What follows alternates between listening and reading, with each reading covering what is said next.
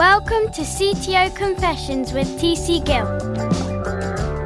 Brought to you by IT Labs. Hello, ladies and gentlemen. This episode of CTO Confessions is brought to you by the one and only IT Labs, providing technology leaders with purpose-driven development teams for high-performance innovation and productivity. What more could you want? Please think of us like tech leaders' favourite off-the-shelf service, providing quality, high-performing teams off that shelf. And your host today is me, TC Gill, IT Labs Chief Talking Officer, and I'm speaking not far from the Greenwich Mean Time Line, GMT, i.e. London, UK. And in this episode, we're going to talk to Hamed, President and CTO of Nearfield Instruments, and he's going to share his journey to the helm of an organisation leading in a super high-tech, high-science market, where he and his team make chip manufacturers very happy by helping them measure down to the atomic level. So let's not delay any further. Let's welcome our guest. Hamed, welcome to CTO Confessions podcast. Welcome on board. Thank you very much. Thank you for your invitations. Nice to talk to you. Brilliant. So for the audience, tell us a little bit about yourself. Who are you and what do you do? Hamed Sadehian. I'm a founder of a company called Nearfield Instruments, and I have the role of President and Chief Technology Officer. At Nearfield, we develop equipment, complex equipment for semiconductor industry, nanoelectronics. These are typically companies who manufacture chips for mobile phones, for high-speed computations, memories, and we deliver equipment for their process control. Wow, yes. Doing some research offline around your company. So the audience, we've had a conversation before this, and actually this was an area of industry that I actually wanted to kind of aspire to, being a band gap engineer, you know, which is the exact equipment we work with. So it's a great topic for me. And I'm really kind of excited to talk to you about this. So I'm kind of interested, Hamed, how you kind of got to this, because this is such a strange niche industry to be in, you know, measuring and providing equipment for this industry. You're 3 startups in, aren't you, in terms of your career? That's true. I've been always, you know, in my heart, entrepreneur. Started a company years back, also in equipment, but for oil and gas and steel industry, making big equipments for, you know, that are installed in a steel industry, like conveyors, you know, mixers, lifting platforms. Because my background is mechanical engineering, mechatronic systems design. That was the first one. It was rather successful, although it was not very big, but it was healthy. I sold the company years back. Then I had my second company, which was a calibration device for some of the nano instruments. And that turned out to be a failure. Let's say, well, failure in a sense that after a while working on it and the business development and, you know, getting the market insights, I came to the conclusion that there's not a big market, you know, it will be saturated very soon. Yeah. So I said, you know, if it's going to fail, let it fail soon. So wow. I stopped that. Years later, I became much more interested in semiconductor industry. It's a very attractive, interesting, yet challenging industry. And my background being able to, you know, develop equipments, complex equipment fitted well.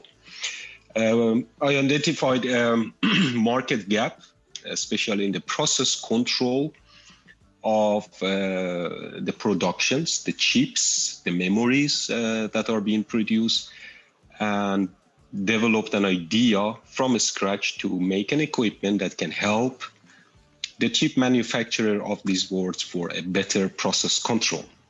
Wow. This is a very unique industry. It's very strange industry in itself. It's really at the edge of the technology, at the edge of what is possible. You know, you are talking about devices of only dozens of atoms. Today, 5 nanometer technology node, so-called, is being manufactured. It is in iPhone 12. Wow. And these are not more than dozens of atoms, It's amazing. And the industry is extremely innovative. And the driver behind the industry is actually coming up with new innovations. That's how this industry actually became what it is now, more than $400 billion US. Wow, that's a lot of money. That's a big ka-ching, for the market. So I mean, that's I'm kind of thinking which way I take the conversation, because there's a part of me that wants to talk about the fabrication and the measuring, and another part that kind of let's see if we can cover both. So in terms of the measuring, of these fabrications, you kind of mentioned that you can measure up to 12. Is it 12 atoms or something thick? We actually have atomic resolutions. Our solution, our equipment is capable of having atomic resolutions. Wow, that is pretty neat, to actually see. Wow, yeah. And the idea is then you can see the imperfections, the kind of the gates, their profile of what the process is creating. Yeah. Wow. Yeah. So maybe what I should add is that the technology in itself with such a high resolution is not new. What is new is making it production worthy. Having a microscope that has an atomic resolution is one thing. Yeah. Having a metrology equipment that can work, with extremely high productivity, high throughput, 24 hours, 7 days per week. That's the challenge, that the industry needs. Yeah, that's the the term that you used there. This was one that was new to me, actually. I had to kind of look it up before. In the metrology, I thought it was studying meteors or something like that. But obviously, it's the art of measurement. These devices that let it be a transistor, they go through many process steps. Yeah. And at the end of all those process steps, then you have a working device. Yeah. If you measure the performance of the device at the end and it turned out not to be good enough, you have wasted millions of euro or dollar of work. Wow. So it's important to detect any imperfection, any issue as soon as possible. Yeah. And one way to do it is measure the dimensions of these features as early as possible and predict the yield of productions and the performance if that device continues to become a device. Yes, wow. And that is where we add value by optimizing the process control to enhance the yield of the productions. Yes. Yeah, so I can imagine the importance of that, because when you see these wafers, we're talking, billions of transistors, and they've all got to work. That's the madness about it. When you see this thing, you're thinking it's not a case of one or two have to work; they all have to work. So you're kind of ensuring the kind of quality of the mid-process of making sure that you don't kind of go any further in terms of producing that stuff. So again, I'm kind of curious as to how you got into this niche market. You mentioned that you were in the kind of measuring industry. How do you go from, measuring oil and gas to measuring atoms? I've done a PhD, in more on nanomechatronics or making equipments where you interact with at nanoscale. Yeah. The immediate application, the immediate market is semiconductor industry. Yeah. If you look at in this industry, the inspections are either based on optics, photons, or based on electron beams. Mm. The industry is pushing, going to smaller nodes, much more complex structures, really 3D, like a tower, let's say, because it's like a city. You have residential houses, and then the population goes up, and then you have to put more in the same area. You cannot increase the area. Yes. Then the only way is to go actually to a skyscraper. Yeah. That's the same in semiconductor industry. Wow. So it's high aspect ratio, fully 3D. Optics resolution is limited to its wavelength. that you use. Yeah. Therefore, you can imagine it's not sufficient enough in terms of resolutions for these tiny devices. Electron beams also have their own difficulties. They are destructive. They are, not capable of fully measuring the 3D devices. Therefore, there was a gap between what the suppliers of equipment or solution providers can provide and what really the manufacturers of this world, the fabs, require. So we identified this gap, thought of solutions that actually can bridge the gap. So we are not replacing the whole metrology, but we are adding a value on a specific segment of the market where others cannot do it. Yes. Wow. That's pretty neat. I love that. So you kind of saw the gap and innovated. You kind of created what was already there, used what was already there to kind of, as you say, add that value. Yeah.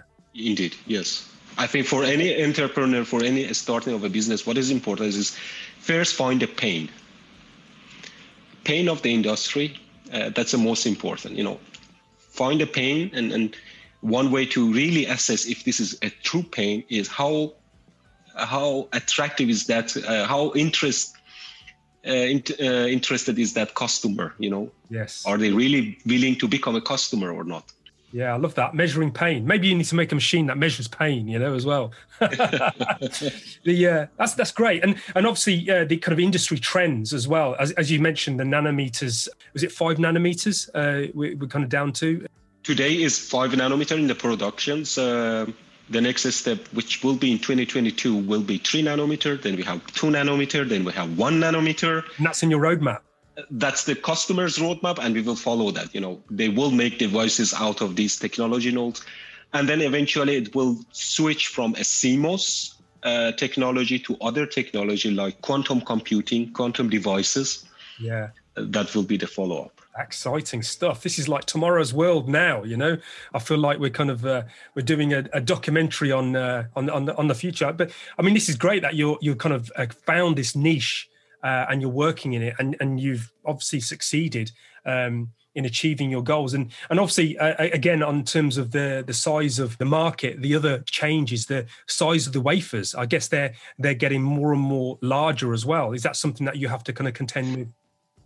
It's so there are different sizes of wafers from let's say 100 millimeter, 200 millimeter. All the fabs really that work on the premium electronic, like processors for the phones, smartphones, or high-speed computations, artificial intelligence. These are all based on 300 millimeter wafer. Right. There was a industry movement back in 2012, if I'm not mistaken, to switch from 300 millimeter to 450 millimeter. Wow. Yeah, that's a lot. That's big. That's huge. That's huge. So the whole industry was moved actually to that directions. But after a while, the industry decided to stop, to postpone to later moments, if at any time to pick it up. And they saw the added value is still to focus on the 300 millimeter and try to improve the yield of the production on 300 millimeter. Yeah. They try to squeeze like lemon out of all the technology and possibilities before they make such a disruptions. That's right. There's still room for improvement. I imagine as somebody working in that industry, when you hear that kind of news that this is where we're heading, it's like, you what? Kind of thing. You're going, what? You're going to do what? Indeed. But I guess being in that kind of cutting edge technology, your ability to be agile, that kind of business agility is really important, because effectively the needs of your customer are your needs. You're not creating another industry, you're serving an existing one. So yeah, that's absolutely. So from a leadership perspective, starting up an organization, 3 in, I mean, that takes quite a lot out of you. What kind of tips do you have for kind of tech leaders out there in this kind of startup space? What have you learned? In this market, which is extremely challenging, it's very tough, and the technology that is complex, it's a very risky business, both from penetration to the market, but also the feasibility of your product or the technology. You will be certainly unsuccessful if you do not have the right team around you. Yeah. the team is the most important factor here. And, so the hygiene is, you have to have the top quality core competency, but that's not enough. You also need people that take responsibilities, they take ownership. You should avoid micromanaging them and tell them what to do. Instead, you have to make them the owner of their, their work, their developments. If you do it like this, then most of the hidden risks come to the table. If you try to do it as a traditional top-down approach that the leader says what to do, whether we like it or not, his view is limited. So there will be risk that he cannot see it, he or she cannot see it. By having, more people part of this leadership and allow them to take the ownership and responsibilities, more of this risk come to the table. Yeah. And then it helps you to become more successful. I love that. So equip yourself and make a good team that can take ownership, that, they have also entrepreneurial behavior. They know what does it mean to work for a startup. Not all the processes in place, they have a broader responsibility instead of boxing them what to do. That is very important. Yeah. The other thing that is also very important, have customer. Don't start development of a product for a market where you do not have a customer. Launching customer help you to define what I call minimum viable product. Minimum viable product is a product that is minimum, so it's very minimized, but is still a viable solution for the customer. Yes. That allows you to bring a product as soon as possible to the market and do not stay underwater for too long. It is important to bring your product to the market as soon as possible, even though it is not yet a perfect solution. Yes. Because then you will use the experience of the customer to improve it. Yes, I like that. Very agile. I mean, this is Indeed. To show this is what we did. What do you think? Kind of thing. And so again, I mean, from that leadership perspective, I love how the approach that you've got is get people around you that are going to be able to do the job, and you kind of empower them. You're kind of bleeding your leadership into them to kind of get the job done. So is this something that you naturally had as you kind of entered your space, or is this something that you learned through colourful moments of? I think that was. I burned my fingers on it. Let's say I had a taste of it before. Yeah. And so I would say that's the main reason. Also, looking back to my career, I was not a person that liked to be managed. Okay. or even worse, to be micromanaged. Give freedom, allow space for mistakes. Yes. Learn from it. This is essential. So I believe in it. Therefore, that's how I act. Yeah, I like it. You kind of you're talking the talk and walking the walk, so to speak, and I like that. I can imagine again in this industry, because you are at the edge. There is a lot of experimentation. There's lots of we really don't know. We just need to kind of try it. So managing that failure is quite challenging. Indeed, yes, of course. For a small company like us, or a small medium enterprise. A failure, a mistake with a rather big consequence can consider a failure, and then a failure of the company. So wow. Yes. It's risk mitigation and management is extremely important. Yes. And on the other hand, allowing your team to make mistakes and learn from it is also important. And I think the art is the balance between the two. Yes. How you can manage that you allow your team to make mistakes.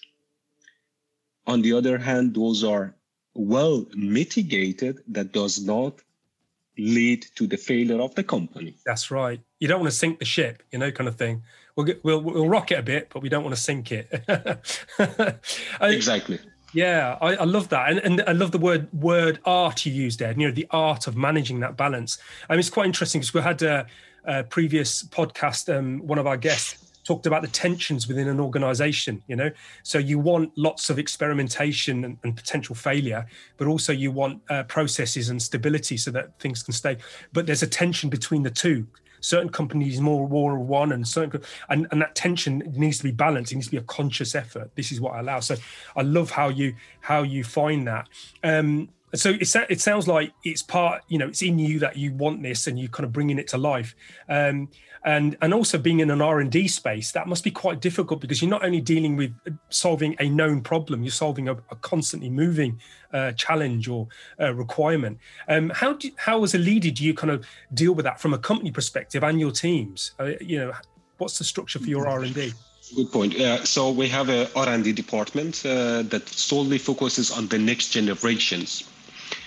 If we cannot ensure that we can bring the next generations of the technology, we are out of market, period. Yeah. This market requires sustainable solutions. If a customer sees that, okay, there is a solution, there is a product that can solve my current problems, but I cannot use it in upcoming, or it's not expandable for the near future or long-term future, they will not do that. So it's important that maybe compared to the other startup in other markets, that we not only have to bring the current product and solve the current pain of the customer, but we have to ensure that we have products in the roadmap and technology in the roadmap, and actually we do a heavy R&D in order to keep being a viable supplier to our customers. Yes, that's right. Therefore, we invest a lot in R&D. We do a lot of R&D. Yeah. And I can imagine the kind of people that work in that, and also the equipment and et cetera, and time. It's quite an investment. It's a huge expectation on ROI, It's very capital intensive. Yes, it's extremely capital intensive and also risky. Therefore, there are not many investors, venture capital in this market. It's just too risky. So, Ahmed, I'm kind of curious actually. Then, you're saying that the funding is hard to get. So, what, where do you get the funding? Because you've got a lot of investment. There's a lot of risk and stuff. How do you kind of manage that? Indeed, there are not many investors with big pockets and believe in this risky environment to invest. But having a customer also helps you. We are in an industry that the customers also know they must help the suppliers in order to bring solutions for them. So that's actually what happened. Samsung Venture Investment saw the opportunity, saw that we can add value, and they decided to invest at Nearfield Instruments. So Samsung Venture Investment is one of the investors. They invest in high risk, high capital technologies. And then we had Innovation Industries Fund is also a venture capital with focus on solely on technology and the high tech industries. Yeah. Obviously, when they also saw that the Samsung Venture Investment considered this as investment, it helped them also to make the final decisions. And that is how we started, which in my opinion was the most difficult one. They start because you don't have yet the company, you don't have yet the product, nothing is in place except a prototype or a proof of concept. Then we had the second round of investment, which became, let's say, in that sense, a bit easier. Yeah. But there are not many investors in this field. I mean, it's totally different than when you want to have a software or an app, but there's risk in it. You just need a few engineers, and it's not comparable. That's right. I guess I'm kind of intrigued because obviously the risk is high, but the gains are potentially high as well. It's is that kind of the investor kind of equation, you know. So it's interesting that you found stuff like that, and I can imagine going to an investor with a kind of product that you kind of think is going to kind of serve the customer, you know. It's kind of like, so what is it we do know, you know, kind of thing. So I can appreciate the challenge. So again, from a tech leader perspective. So you probably knew at the time that the technology would work. You know that this is a need for the product. Did you have to kind of market it? Did you have to kind of create a whole set of presentations and demos and to kind of do the convincing, or was it easier than that? Marketing in this industry is very simple, yet the most difficult one, because you have to convince handful of customers. Yes. Not even that. I mean, there are very few players, and the best marketing is actually show what you can do. Yeah. So the customers always do a very heavy technical due diligence, and that's really showed your added value. Right. Okay. That is the marketing. Yeah, I mean that's great. I mean it's quite simple actually. I like that kind of marketing. You know, show me what you can do, right? You know, there you go. Yes, indeed. I guess it's a little bit like kind of sports person. You can either do it or you can't. You know, it's exactly. Yes. And so that's brilliant that you kind of managed to get this off the ground, and you had your kind of demonstration. I imagine that your first kind of projects to get this investment and show your customers were something out of a kind of sci-fi movie with wires everywhere and no. That's true.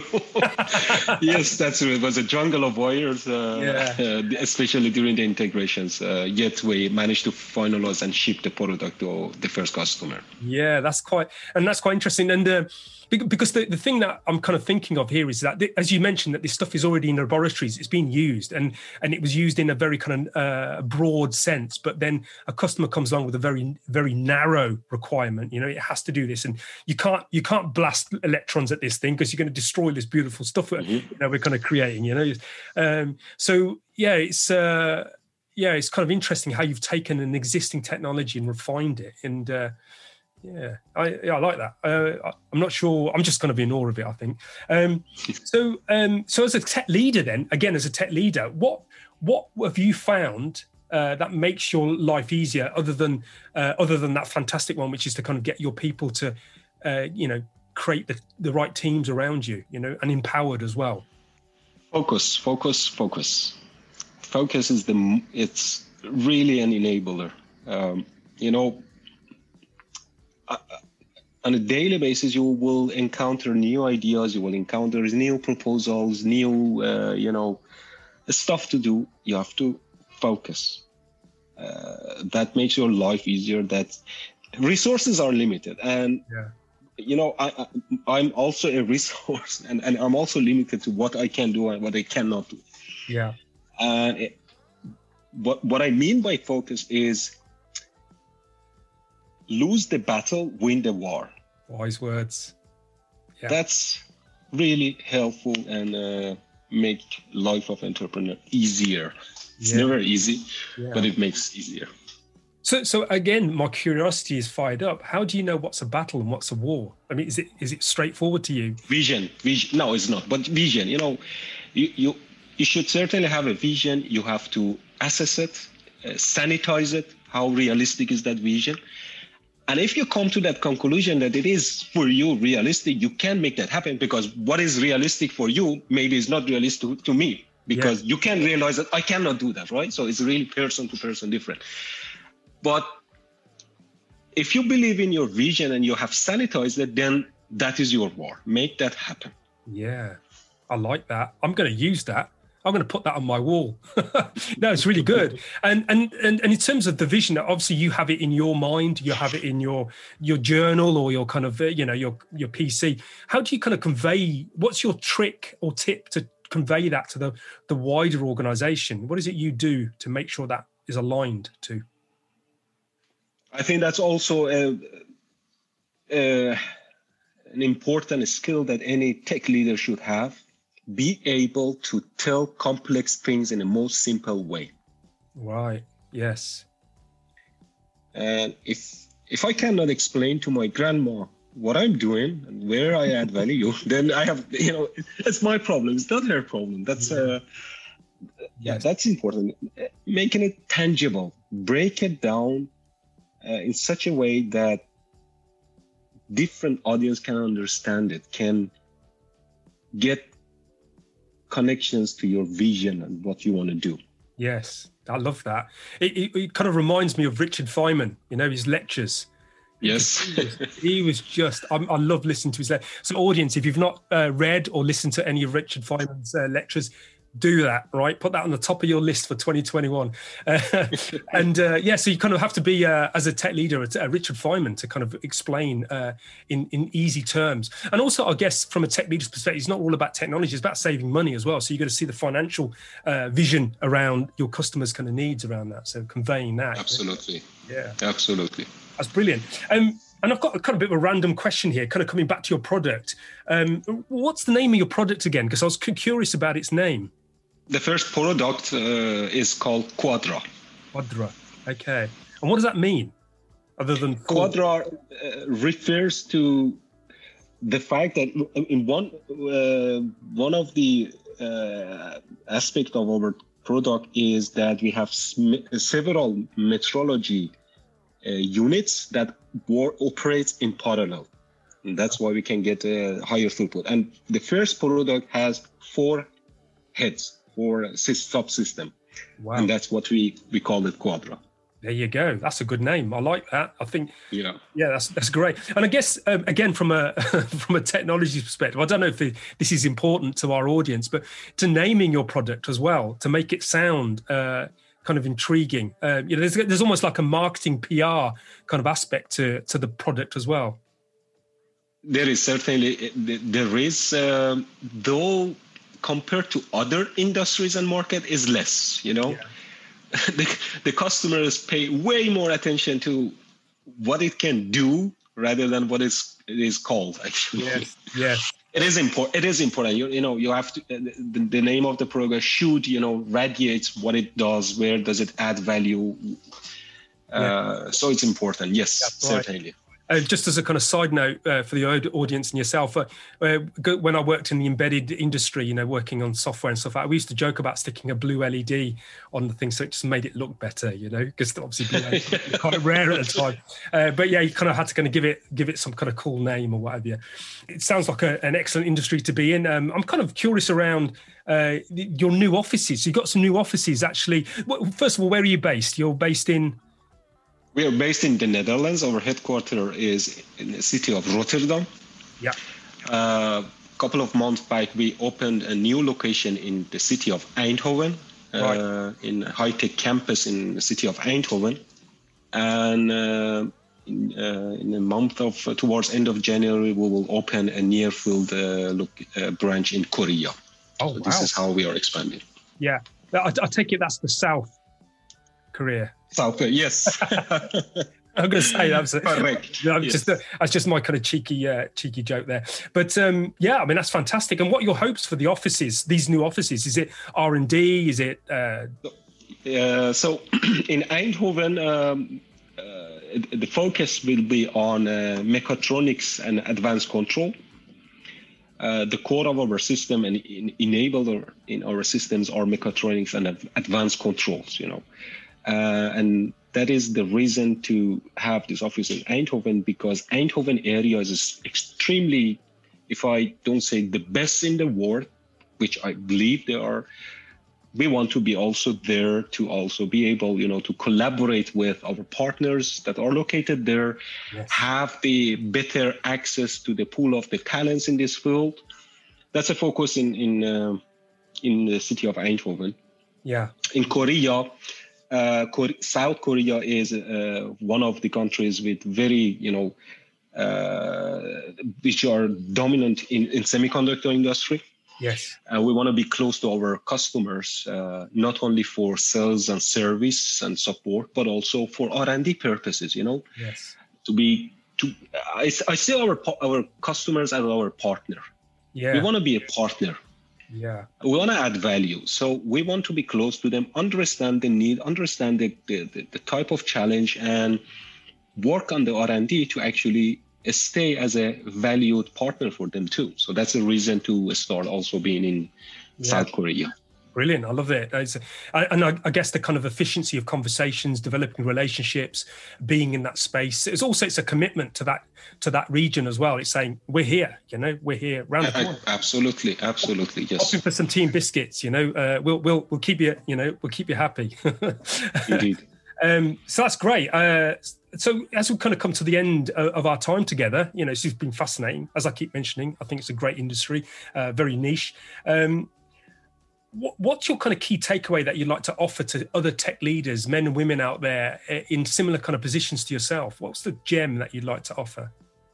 If you are thinking of becoming an entrepreneur and start this journey, just get it started and jump in this cold water. Yes. Yeah. That's one. Second, try to, assess your idea. It's very important to keep, working on your visions but on the other hand, be self-critical, have customer, because often and most of the time customer knows better what is needed, what needs to be developed. Yes. So try to have that customer as soon as possible and don't be a perfectionist. That's Achilles heel of an entrepreneur. Yeah. Try to come to the market as soon as possible and let the market try your product and give you feedback. That's my advice to any tech leader. Brilliant. I love it. Nice set of three there. And actually, as I was listening to them, I was kind of mentally making some notes. So I'm going to follow some of those tips as well. That's brilliant. So thank you, Hamid. That's been a really interesting session, and I've enjoyed your time. And it's always a great to have a guest, on in such a kind of niche industry like yourselves. Thank you. Pleasure is mine. Thank you very much also for this interview. I enjoyed it a lot. Wow. As you could probably tell there, I really got into that conversation with Hamid. This is a field of engineering that I loved once. Many centuries ago, I wanted to be a bandgap engineer. If you have no idea what that is, don't worry about it. But in simple terms, it's about the art of playing with the composition semiconductors to make better chips that power your devices, including the phone that you have on your person right now. There were many really juicy takeaways from the podcast for me, and here are just a few. Firstly, sanitize your vision, get it right, and then make it your war. I love this. So much so, it's on my wall right now. Thank you, Hamid, for gifting me with that. Secondly, what you need to be able to lead effectively in an entrepreneurial company is the right kind of people and teams. They need to be able to be resourceful and own their own challenges, i.e. get on with it, so to speak.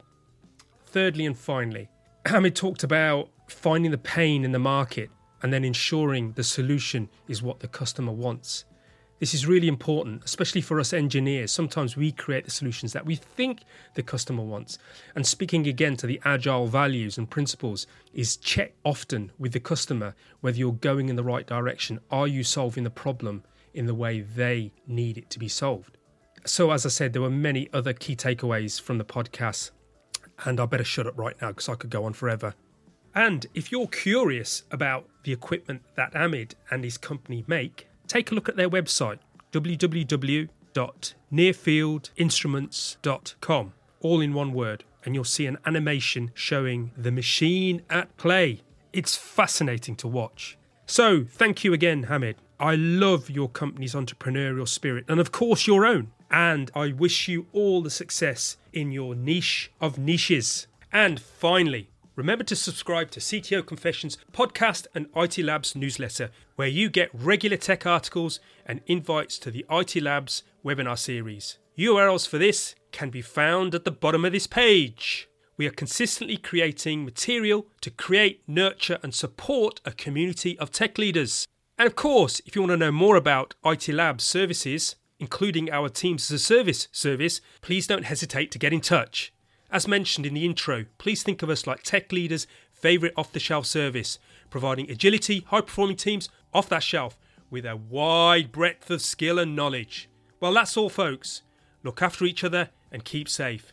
Wishing you all a good day or evening wherever you are in the world from all of us here at IT Labs. Live long, live well and prosper. Until we meet again on the next CTO Confessions podcast.